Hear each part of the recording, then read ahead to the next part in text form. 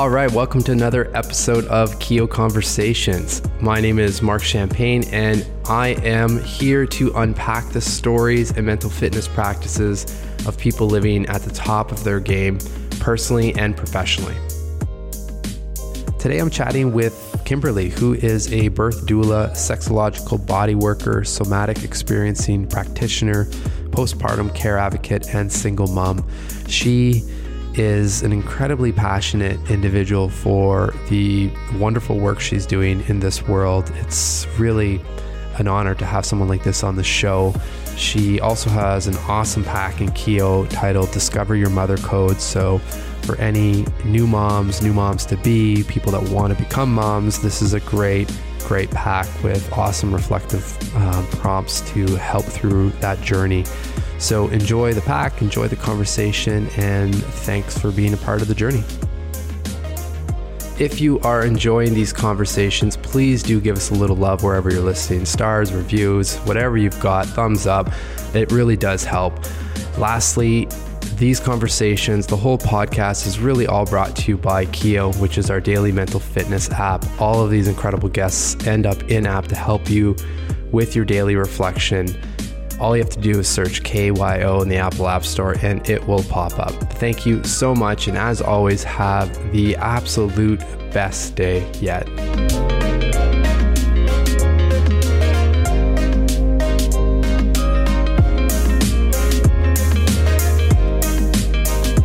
So who are you? I am Kimberly Johnson. I am the author of The Fourth Trimester. I'm a single mom to one amazing 11-year-old girl.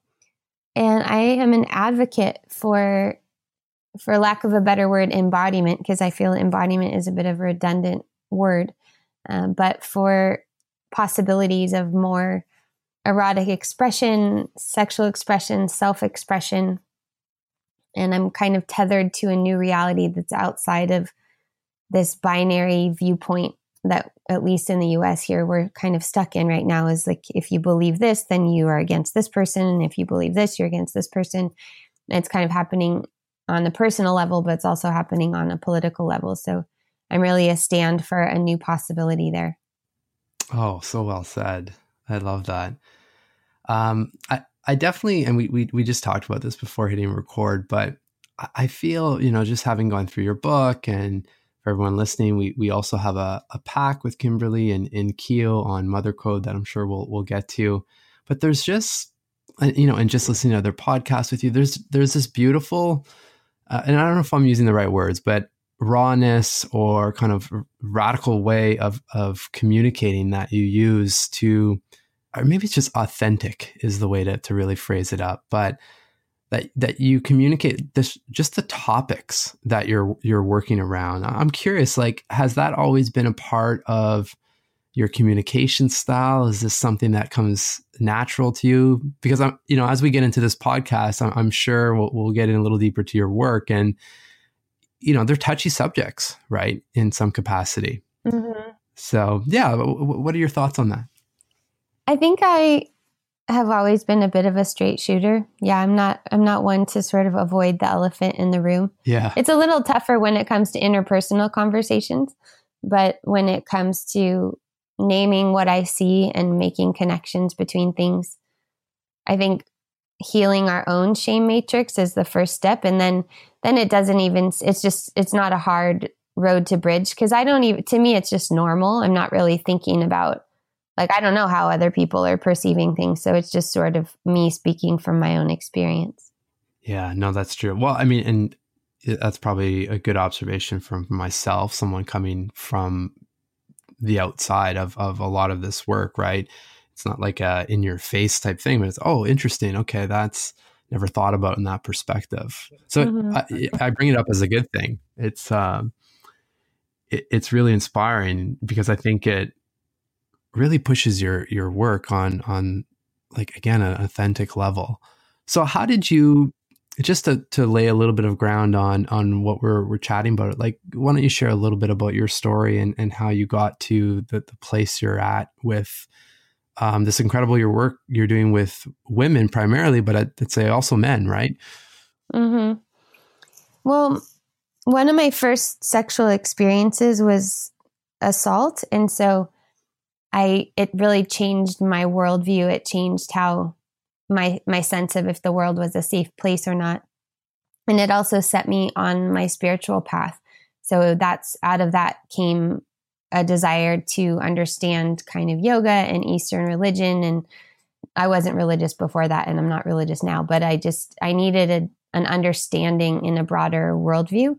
So that really set me on the path towards yoga, and I became a yoga teacher, and then I became a structural integration practitioner, which is a kind of body work that works on connective tissue. And I spent about 10 years practicing a lot of yoga, teaching a lot of yoga, working on a lot of bodies. And I was a dancer before that, so I already had a lot of experience working with bodies and looking at bodies. And then I had a baby, and when I prepared for the birth, and I had always wanted a home birth, and I had most of what I wanted in my birth scenario, and I just came out of it with an injury.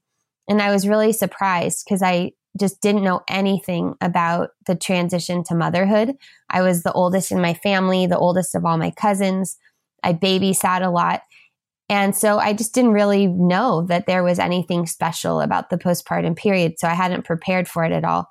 And then on top of that, I had an injury. So I was trying to figure out what was going on. Why was my back hurting all the time? Why couldn't I sit down and stand up easily? Why were my basic bodily functions not working right? And I recognized that, when I searched for help in terms of starting with my midwives actually, and then moving on to Google, that there was really no information on anything postpartum except for postpartum depression. Yeah. And I was feeling kind of depressed, but I knew that it wasn't a mental health problem. I knew that I was in a very specific archetypal rite of passage. I could feel that, but I could also feel that I just had none of what I would actually need to thrive. And so in my own process of healing, I was told I needed a full surgical pelvic floor reconstruction, which I did not want at all. I went searching for other places that might know something more than what I was taught in my own culture about what women need after they give birth. And that led me to learn about different cultures and what just intuitively made sense for myself. And then I was led to sexological bodywork and somatic experiencing trauma resolution therapy. And those were the two things that helped me the most in putting myself back together. So then I began to offer that work.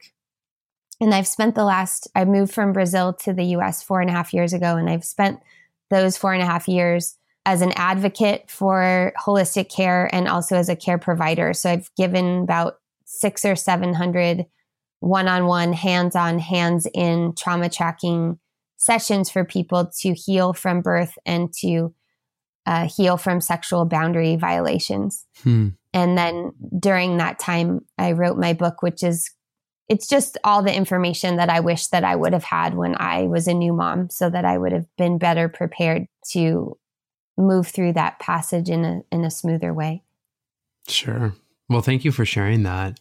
I'm curious, having moved, let's say, so you said 4 years ago, like, especially in the last couple of years, there's definitely a lot of conversation, right, between men and women and identity. And like, there's just so much going on. When you moved 4 years ago, like, was that a shock coming from you're coming from Brazil, correct? So is it worse? Is it the same? Like, how did you process that move? Well, the move for me, although there was a lot of culture shock coming in this direction, even though I was technically coming home, a lot of it was seeing how that was for my daughter, because it was just such a profoundly difficult change for her. And it was actually she initiated the move. She wanted to live closer to my parents. But of course, she was 7, so she didn't know exactly what that would mean. And the way that she processed it, she's a very intuitive, insightful person. And the two main things that she was really stuck on, one of them was she would say, I don't understand it here. Everything is perfect, on time, perfect. And I don't know how to be this way.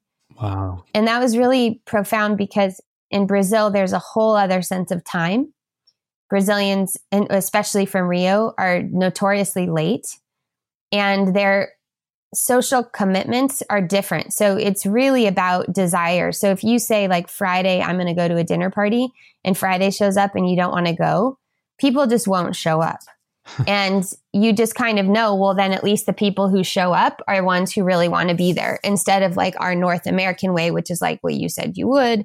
And it's probably more relaxed on the West Coast, but it's like, it would be super rude to say yes to something and then just no show, I mean, it's still a little rude in Brazil too, but it's different. And she just picked up on this thing that there's a right way to do everything, and there's a right way to be. And you have to, in her little system, that just felt like I'm supposed to be perfect all the time, and I don't know how to do that. That's so interesting. And the other shadow piece of our culture that she, because the positive side of that is like, we get shit done in North America. And like, like my book is getting translated into Portuguese, and it's been translated into Portuguese from Portugal and Brazilian Portuguese. The Portuguese from Portugal, it was done in May, and it's already published and out, and I have copies. The Brazilian Portuguese, it's still not done being translated. It hasn't even gone to printing yet, and they've had it for over a year. So, on the other side of perfection is like efficiency and loyalty and some things like that. But the shadow side is that feeling of being in a box and having it be hard to be seen outside of your box. Yeah. But interesting that she noticed that, right? Like that, like, did you pick up on any of that, having lived in Brazil that a number of years? Oh, sure. I mean, sure. I felt it. And that's why I love living there, because, and also when you live in a culture as a foreigner, it's different, right? Like I have almost extra permission to be weird and uninhibited because you're just a foreigner anyway. So it's not like I don't have to abide by my own country's norms, and I don't have to abide by their norms. So there's an added level of permission. But the other thing that she noticed, which was very obvious to me as well, was when she used to go to school in Brazil, she would run up to her teacher and kind of jump on her teacher and give her teacher a hug. And then all of the kids would kind of fall into a puppy pile. And touch is just a totally organic part of Brazilian culture, and people touch each other all the time, and you don't have to apologize every time you touch someone. And, shadow side of that is like you get body checked in the subway. But the upside of it is there's just a lot more comfort with it. So when she came here, she kissed a friend of hers on the forearm at school, and her friend yanked her arm away and said, "Germs, you're not allowed to do that. That's against the rules." And she just was constantly feeling rejected because one of her languages of communication is touch. And it was just always being, pushed away. And so she would say to me, she would say it in Portuguese at that time, "Essas pessoas não sabem como amar." These people don't know how to love. And so it was just really hard for her to, and, as a parent, it was kind of like, on the one hand, I agree with her. And on the other hand, I have to teach her that people here do love. They just do it differently. But I prefer the kind of love that she prefers. So it's also, it was hard for me. Mm-hmm. Now I find myself shaking people's hands, and I'm just like, what the fuck am I doing? Like, I don't shake hands. Like, what? Yeah. But I've been Americanized again.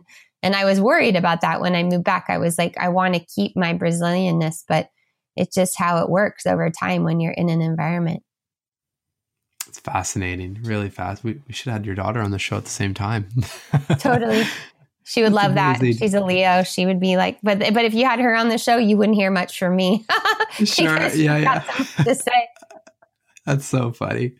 So do you think, like, I mean, let's be honest, there's so much going on right now in North America. I mean, it's worldwide, but obviously we're hearing a lot about it in North America. Like, how much do you think is attributed to this notion of, to like how your daughter put it, like how we love here? Because that's really fascinating to me. The difference, especially what you guys picked up on coming back, right? Mm-hmm. So when you're saying everything that's going on, are you referring to Me Too or the Supreme Court or our president or what? Yeah, I guess there's a few things. No, yeah. I think more so Me Too, and just, all the conversation we're having around boundaries. Yes. And relationships between men and women, and frankly, I guess ourselves as well at the same time. Yeah. So this is really what my next body of work is all about. And it's what my online course, Activate Your Inner Jaguar, is about. And it's really where I spend most of my time, is trying to elaborate this conversation a little bit. Because what really troubles me, like I mentioned earlier, is just, let's take the Supreme Court hearings, for instance. All of a sudden it became, so any big event like that is going to become a projectathon, right? We're just going to project our own personal experiences onto an icon I had a powerful conversation with my daughter where I said to her, I just want you to know, I don't think that Dr. Ford is a hero. And she just kind of looked at me and she's like, okay. And I said, because what happens when you have a hero? And she goes, you have to have a villain. And I said, yeah, exactly. So the way that these public dialogues are getting constructed with freeze frame media imagery and the he said, she said, calling in a bunch of people that make no difference. I mean, let's get it straight.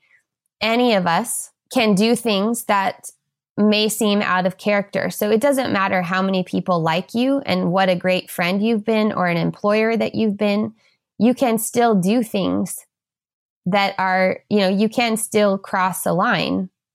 And that's what I've been fascinated to see, is that some of the past rhetoric about sexual abuse has been constructed like there's this phrase kind of once a predator, always a predator, or if someone quote unquote rapes, they're going to do it again. But all these phrases are just getting thrown around. Like the fact that Kavanaugh would be called a rapist.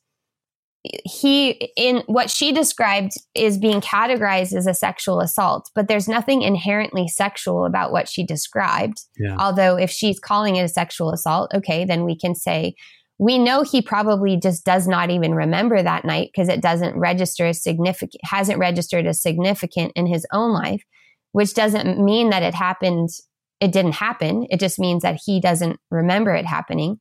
And additionally, it doesn't mean that he's a predator in every part of his life because he was in the predator role at that time.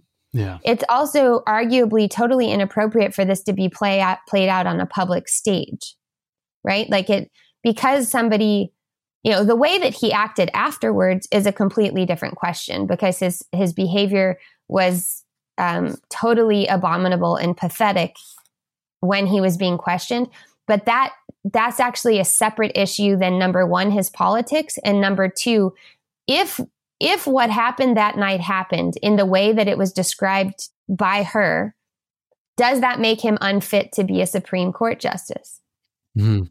That's a whole other question, because what I've seen in my personal life in the past month, and of course, I'm known to be someone who works in sexuality, and people feel very comfortable talking to me about things that maybe they wouldn't talk to other people about, is many men coming to me and saying, I'm freaked out right now. And here's why I'm freaked out. I'm remembering things that I didn't remember before. Yeah. And I am questioning myself.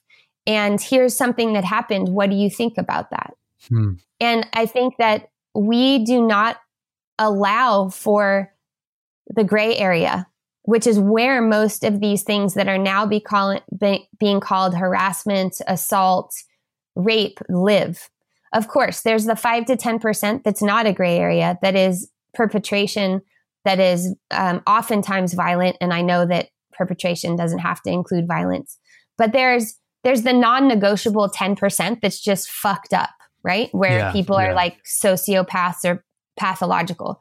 But then the 90%, like the Aziz Ansari case, like what most of us are reviewing in our pasts, is like questionable. Like we're questioning ourselves. Well, what was that dynamic? And why did I say this but do that? And I didn't feel good about that at the time. And wow, I can't believe that I didn't have any mentorship or anyone that I could go to ask about these things.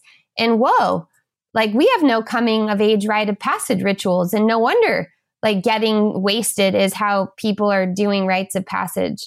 So there's just all of these things getting opened up, and a lot of mixed messages, a lot of, I call them double binds.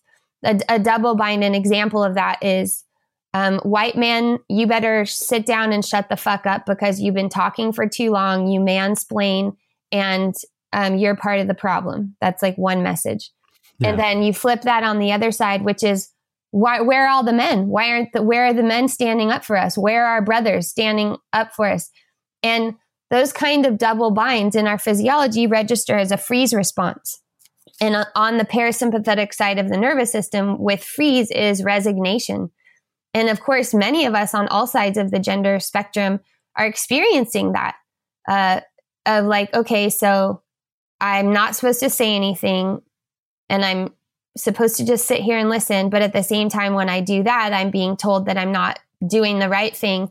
And I think a lot of people feel that even in very casual circumstances. I'm single. So a lot of times when I'm dating, the men will say, yeah, it's really like these days, I don't really know what to do. I don't really know whether to give my phone number, ask for a phone number. Everyone's just so on edge all the time. It's just like mass confusion, I find. Yeah, like on all fronts.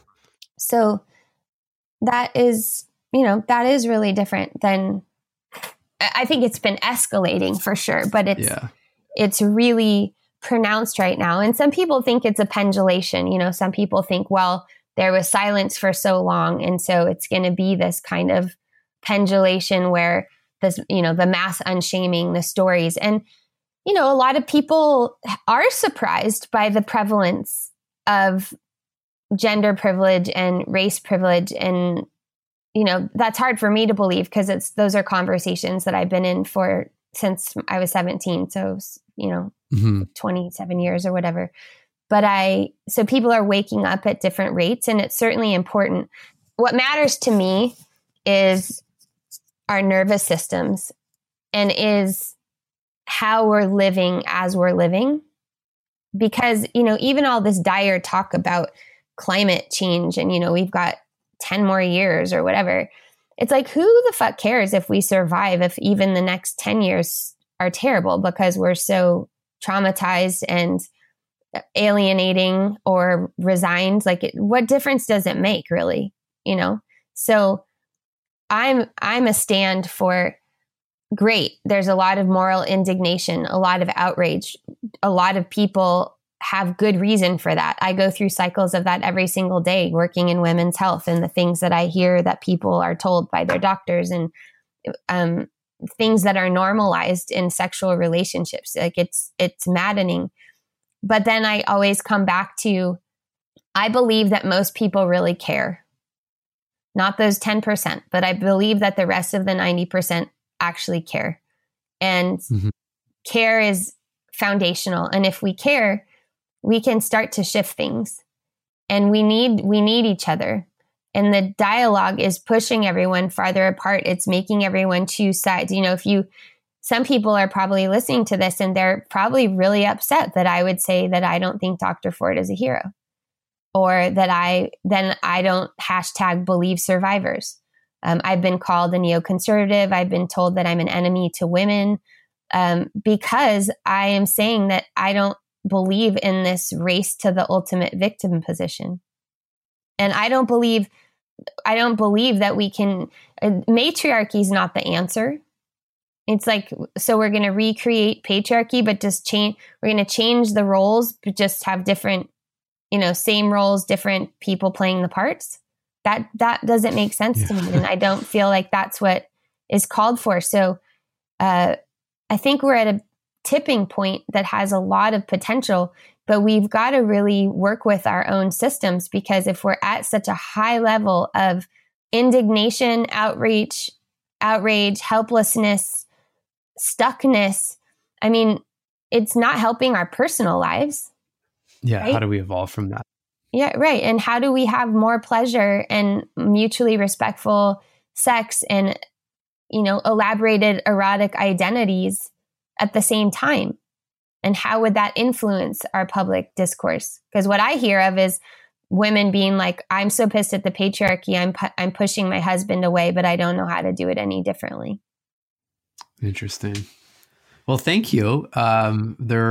there aren't any hard stands on this podcast from my side. I just like to have the conversation. So I appreciate your openness to, well, I mean, you're speaking from your heart, right? So thank you for that.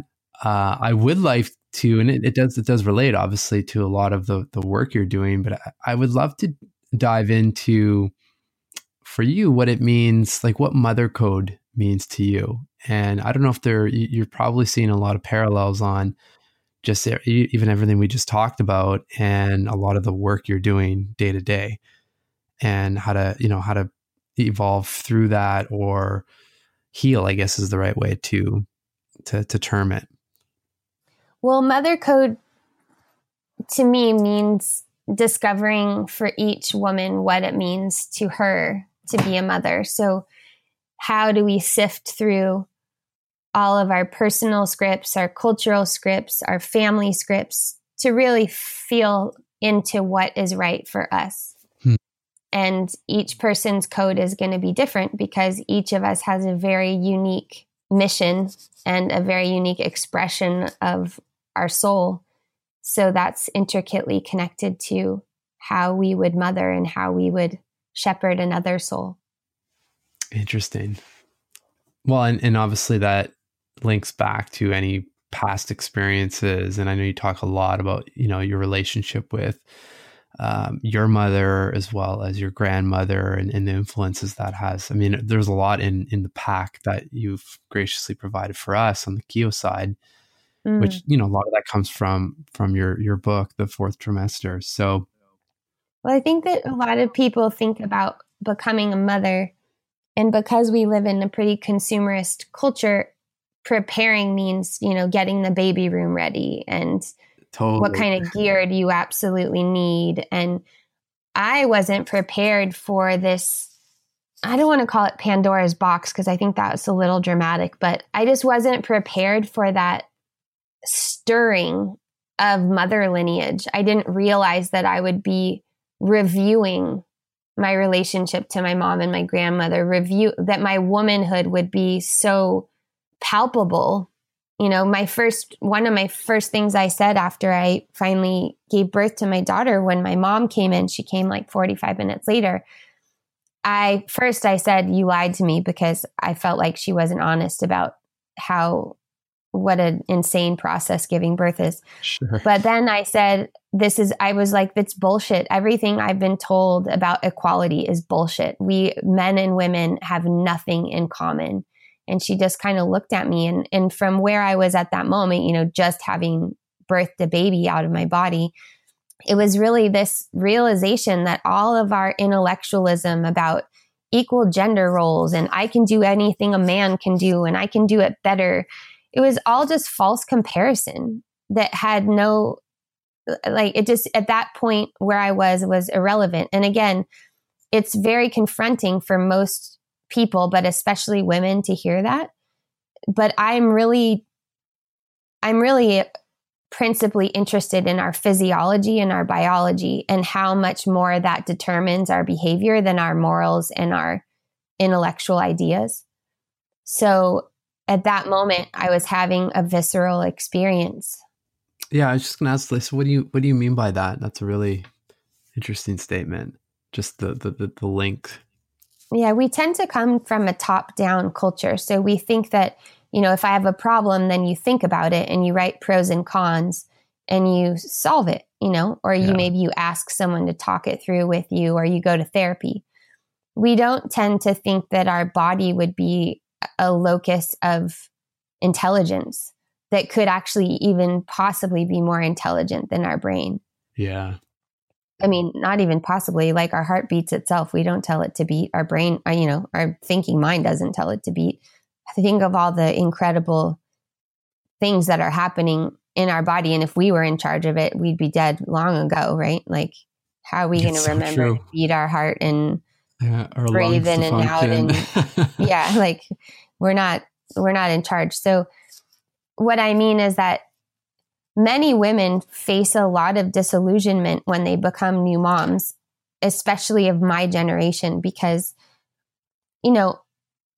the generations before, let's say 2 generations before, most of our grandmothers weren't thinking about careers. Not everybody, but most of our grandmothers were housewives and mothers. And so there wasn't a lot of inner tension about that. There was probably, nowadays the whole discourse about motherhood is how hard it is. But has motherhood gotten harder? Or is it just that we're doing it in addition to all of the other roles that we're doing? And so it seems so hard. And maybe the way that we're doing it and the weight that we're putting on it certainly is much different. Because before people weren't having like, should I, shouldn't I, should I wait? It was just like, you're going to do it. Yeah. You do it young in life. You're probably having less physical complications because you're doing it earlier, all that stuff. So now a lot of my clients, I'm a birth doula, and a lot of my clients, what they're going through postpartum, part of the challenge is that they are realizing that their framework about gender equality is simply incorrect. And some of them have even been resentful like that they're more attuned to their baby than their partner is. But it's like, well, the person who birthed the baby should be more attuned. Yeah. It came out of their body. That's biologically functional and adaptive. It's not a problem, but it's a problem when then you put a moral thing of like, why is this person so tuned out? I don't want to be the one that's translating all this news. And it's interesting to me because a lot of these women are also, their partners are the breadwinners. So it's not like they're not also in a role division, right? And so as a single mom, I think it makes me extra irritated because I'm always like, dude, you have a man at home that wants to have sex with you all the time. Like, that's fucking amazing. Or at least some of the time, if not all the time. And you've got somebody that's like bringing home a paycheck. Like, the 2 incredible assets of having a partner. And women are like, oh, he just doesn't change the diaper right. And he's, and women just feel this permission to express how burdened they feel, I guess, because of all the generations of silencing, they finally can say it. And so I feel it's a little bit overboard. It's like, okay, yeah, but I know it's hard to stay at home and take care of a baby. It's really hard. I've done it. And it's isolating. And there's a lot of ways our culture doesn't support people to do that. And, in Canada's better than here. At least you guys have some paid leave. And, but it's also like, okay, let's put this in perspective. Like, there's a reason why you are breastfeeding. And some women feel like really put upon, like, why should they have to do that? So it's just interesting. That's where it's not that I don't think that like women shouldn't be in the workplace or anything. Of course not. But we're at a phase in feminism as well that's like, okay, so we've broken the glass ceiling, a lot of it, not all of it. I know that. But there's more Harvard law, 50-50 now, more women in higher education than men. And women are having more health problems than ever, way more than men are having, more autoimmune disorders, more fertility issues. And those things are related.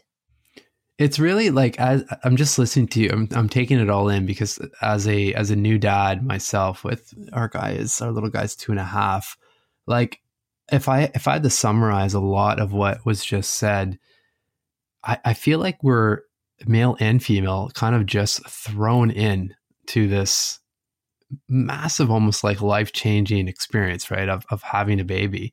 And like, I remember on my side too, like just feeling completely useless and not knowing, like no one told me like some of that stuff was going to come up and everything for all the reasons you just mentioned, right? Like I did not give physical birth to the baby. My wife was breastfeeding and it's like, what do you do type thing, right? Or how can I be there? It was challenging. And, it really wasn't until the point where like now he's 2.5 and it's so different, obviously, like you can play. And like, I feel like that's when, and again, I'm generalizing here, but that's when dads really come in and feel more comfortable in the whole like process or scene of things, right? But we don't talk or we don't reflect or prepare or think or any of that beforehand. At least in my experience, and again, I'm generalizing, but it seems like from what you're discussing, that's the case, right? Mm-hmm.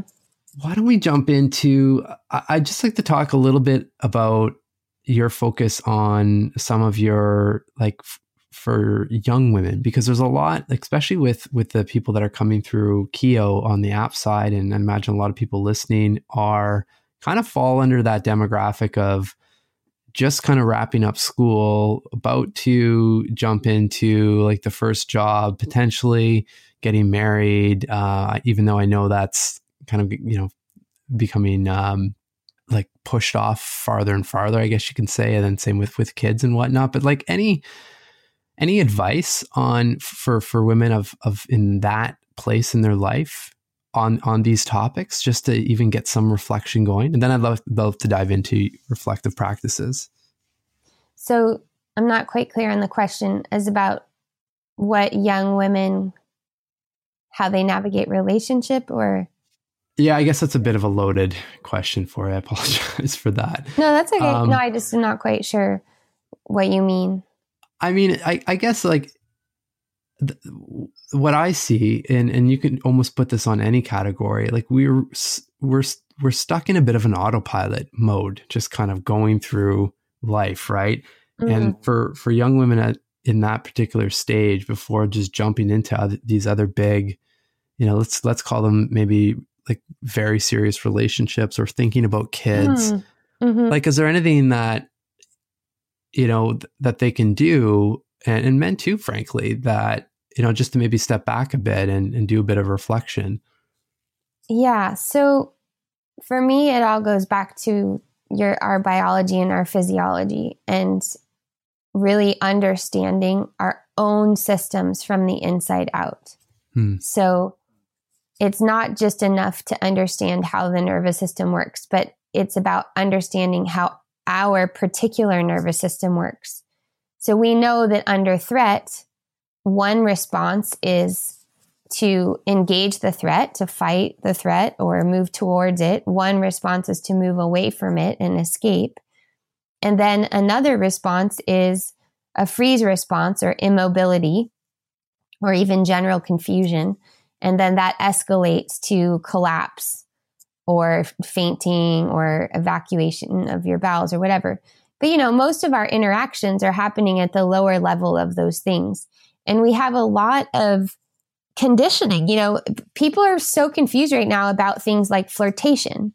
Yeah. Because flirtation, it can be fun, but how do you know when it's okay to do that? And how do you know that you wouldn't be scaring someone instead of alluring someone? So we have to get really clear with our own body language, our facial expressions, and then the content of what we're saying. And this is across gender lines because, I went out to a bar, I really went to go see some music, but it was at a bar, and I hadn't been in a really big group that had lots and lots of men for a while. And I recognized how uncomfortable it was for me because, number one, most people were drinking. So their sense of their body space is really different. And people are kind of spilling drinks on me and whatever.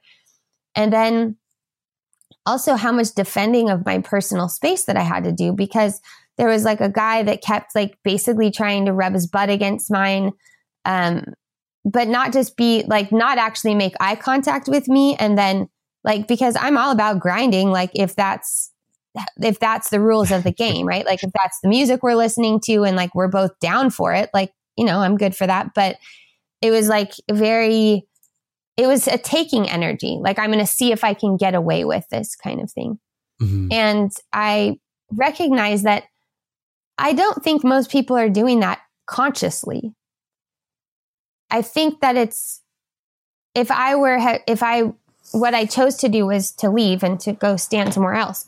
But if I had chosen to actually confront it without shaming, shame is a perfectly fine response for some things, and it serves a social function. Some people need to feel shame so that they stop doing something. But if I were to actually just say to him, hey, you know what? That feels really uncomfortable. Every time you bump your butt against mine, I'm just feeling really uncomfortable. He probably would have just sheepishly said he was sorry, because I would have been willing to personalize it rather than just decide this guy's a scumbag and he shouldn't be doing that. and to really engage the humanity of it. And I think that that's what's being asked of us. And, women say to that, well, we shouldn't have to do that. And, it's like all on us all the time. But there is actually something in it for us, because we cannot assume we could try, but it's just, the natural world is not a safe place. There's always predator and prey.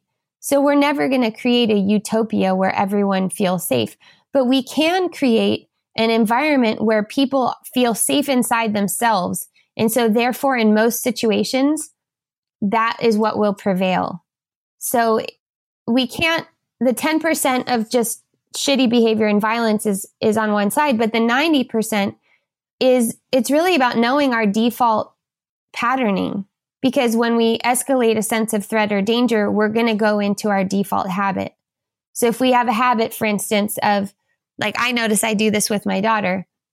If she starts to escalate, like she's got this thing about her hair right now, and she just obsesses about her hair in the morning. And it is a really crappy way to start the day, because she's like, it's not curly enough. And why does it look like this? And she's you can tell she's about to cry. And I'm like, oh my God, like your hair's, and I would tell her if I thought it looked awful, but it's like, it looks pretty much the same as it looked the day before, but she's just having a hard time with it.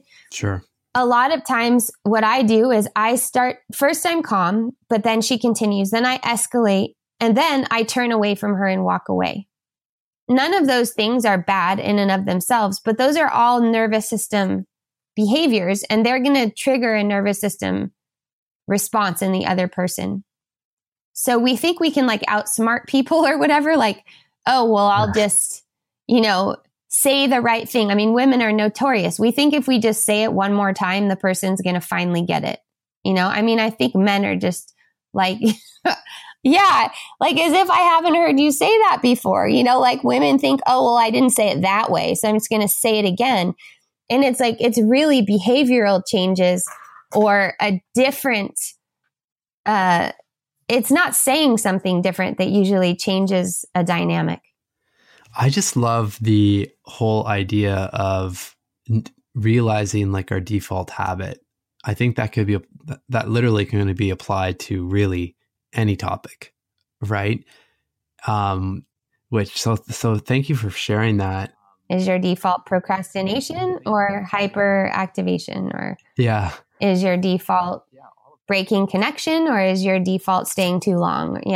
Yeah, all of that.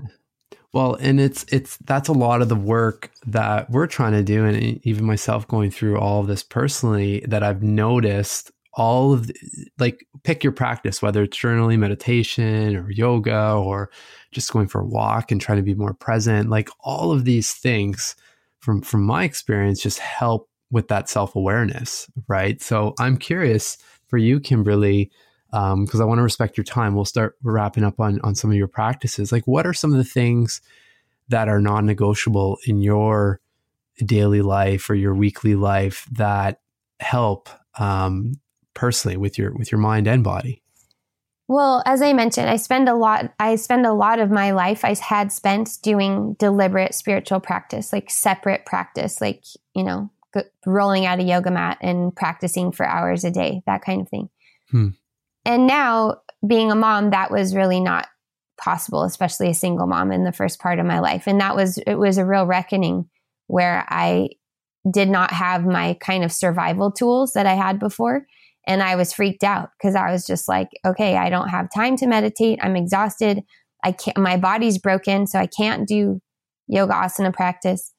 So now it's really more of a moment to moment thing. Like I do pay attention to my step thing on my phone. That's sort of a new thing for me, but I do kind of pay attention and look, okay, because, I'm a writer and I spend a lot of time at the computer. I teach online classes to hundreds of people. I do the marketing for them, so it would be easy for me to have a day go by when I'm really caught up and loving what I'm doing and then be like, oh, all I've done is walk from my room to my car or something. Yeah. So I prioritize my body and my nervous system. And I ask myself when I have choices that are coming up, like tonight I got invited to go up to LA to be a part of an event. And I I had to run it through my nervous system because my default is like, say yes. I say yes. Oh, yes, I want to help this person. Yes, I want to do this. Yes, I want to do that. And then afterwards, I'm kind of like, oh my gosh. And then I have to make sacrifices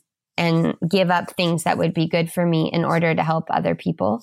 So I filter it through that question. I filter it through the question, choose with my nervous system. And I see, is this going to increase my overall like level of health, or is this going to decrease it? And I really choose, and I'm 44. So I have a lot of practice of knowing what it's like to override my system.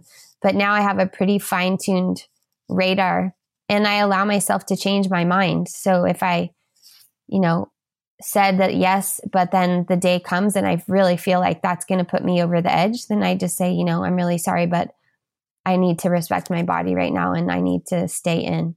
So, I try to get in a lot of movement every day. For me, time with friends is really important. I'm a social person, and as a single parent, I really need the company of other adults. And so I prioritize that. And then a lot of it for me is about what I call soul work.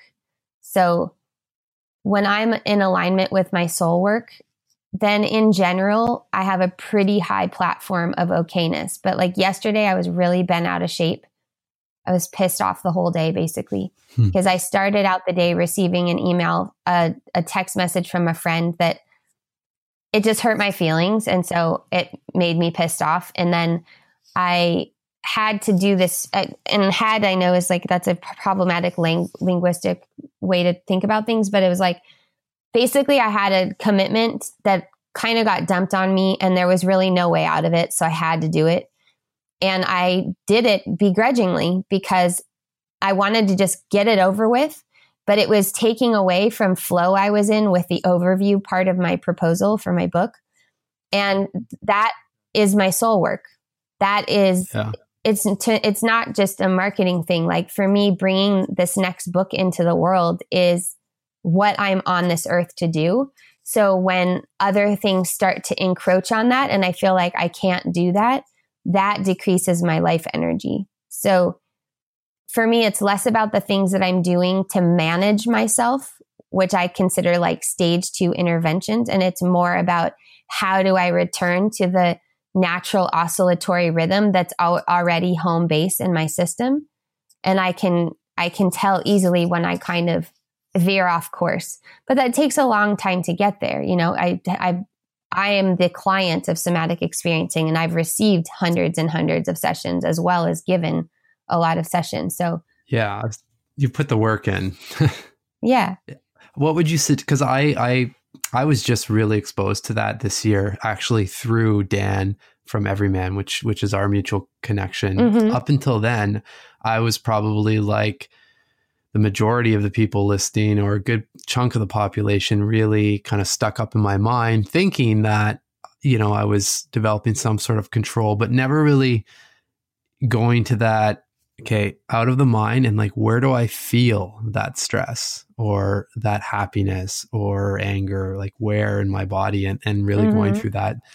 Yeah. Learning sensation language. Yeah. And it sounds so simplistic, but it's so profound. Powerful. Yeah. I mean, that's step 1 is learning how to perceive sensation and communicate sensation. So in typical therapy, people say, they talk about your emotions, right? Like, yeah. And that's part of the therapeutic process. But the next step is sensation. What are you noticing in your body as you say that? And does that feel good or does that feel bad? And what feels good about it? And just beginning to notice, if you say to most people, what do you notice in your body? They go straight to something that like my neck hurts or my back's jacked or whatever. But then is like, is there anything in your body that feels good? Mm-hmm. And then that might have to, okay, there's nothing that feels good, but is there anything that feels less bad? And just really creating a level of awareness with sensation, and then beginning to communicate with sensation. So instead of saying to your wife, that pisses me off, or you piss me off when you do that, Like the next step would be, I feel angry. And then the next step, really the most sort of skillful, is I notice when you say that, I start to contract and move away from you, and heat rises in my face. Wow. It has a level of truth and non-labeling that allows for the other person to then state their sensation. Yeah. And then you're really in territory where things can shift. We are going to have a part 2 to this, because I feel like that could be a whole podcast on its own. That would be incredibly valuable to have that conversation. But like I said, I want to respect your time. So the last question, or second last, is really to grab your prompts. And again, there's a ton of really awesome questions that everyone can take a look at from Mother Code from Kimberly. Yeah. But for you personally, in kind of your day-to-day or during big life-changing events, are there 3 questions that, at least right now in your life, are circulating that you'd like to leave with everyone listening? And this is just to help people, right, with their own reflection. Right. I think we talked about this before too. Like my whole practice was self-inquiry and asking a deeper and deeper question. And the question, who am I? Yeah. And that's funny. It's how you started the question, but it's like, even underneath our nervous system, who's the you that can notice your nervous system? But that kind of a question is actually meant to halt mental activity rather than to stimulate it in general. So it's not exactly a journaling question. It's more, it's a deeper question of who is the one who's feeling the feelings? Who is the one that is sensing the senses? Interesting. And that's a core thread throughout my whole life. But I would say that, I love Spinoza, and I think it's so simple, but it's like, he calls everything bodies, even if it's like a glass of water. But, what are the bodies that I want to move towards? And what are the bodies that I want to move away from? And then the next thing would be, does this body enliven me or deaden me?